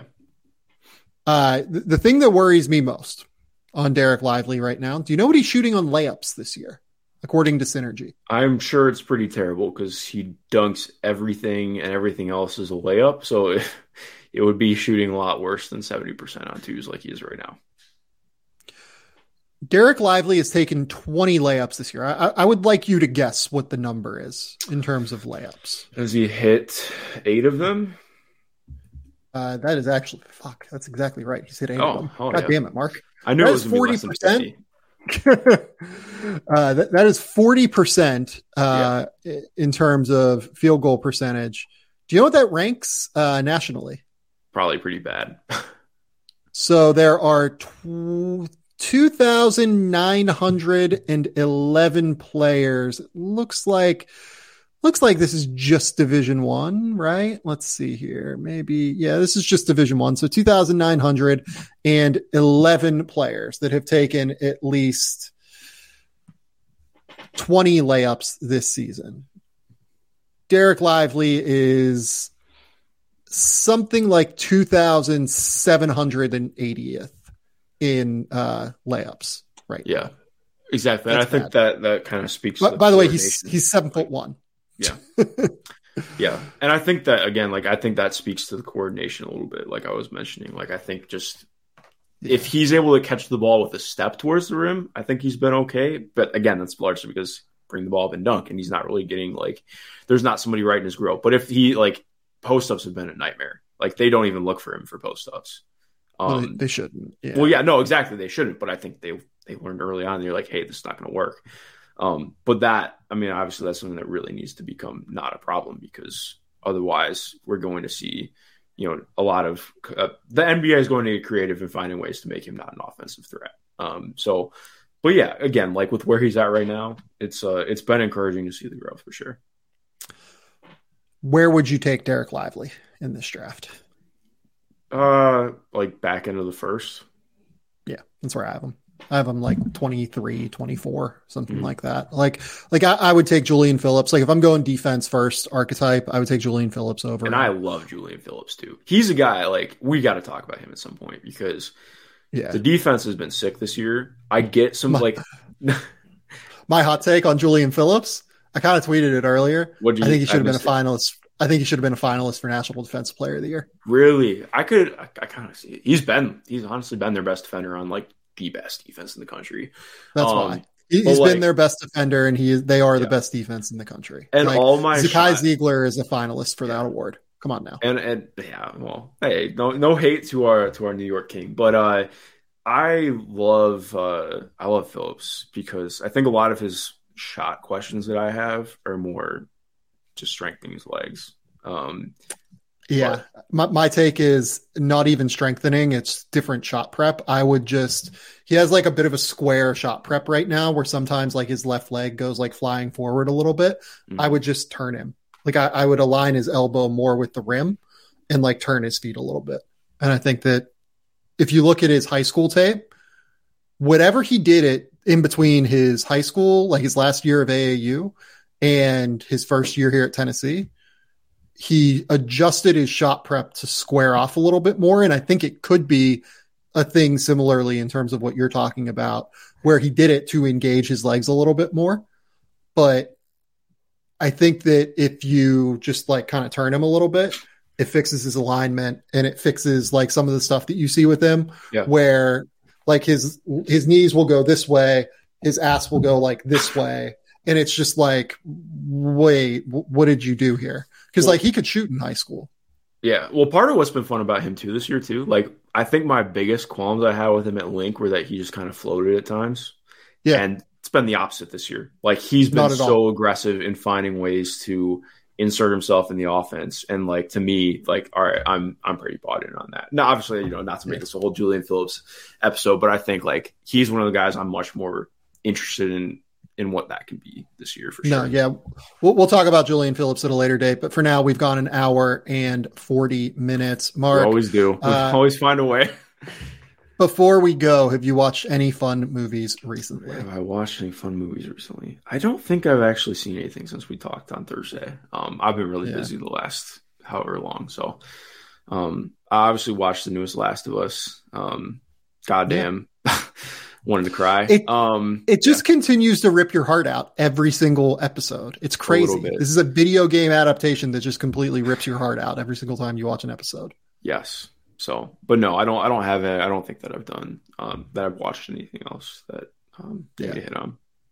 Yeah, I watched The Man from Nowhere, which is an old Korean movie. Laura and I, as people may have seen on my Letterboxd account, we have been rolling through some Korean movies because let's just be honest, Korean cinema does fucked up, gory, like wild shit better than any other film industry in the world, in terms of these weird thrillers between like Park Chan-wook and movies like I Saw the Devil, which I didn't really like, but is considered a classic of the genre. Even Bong Joon-ho occasionally dives into this world.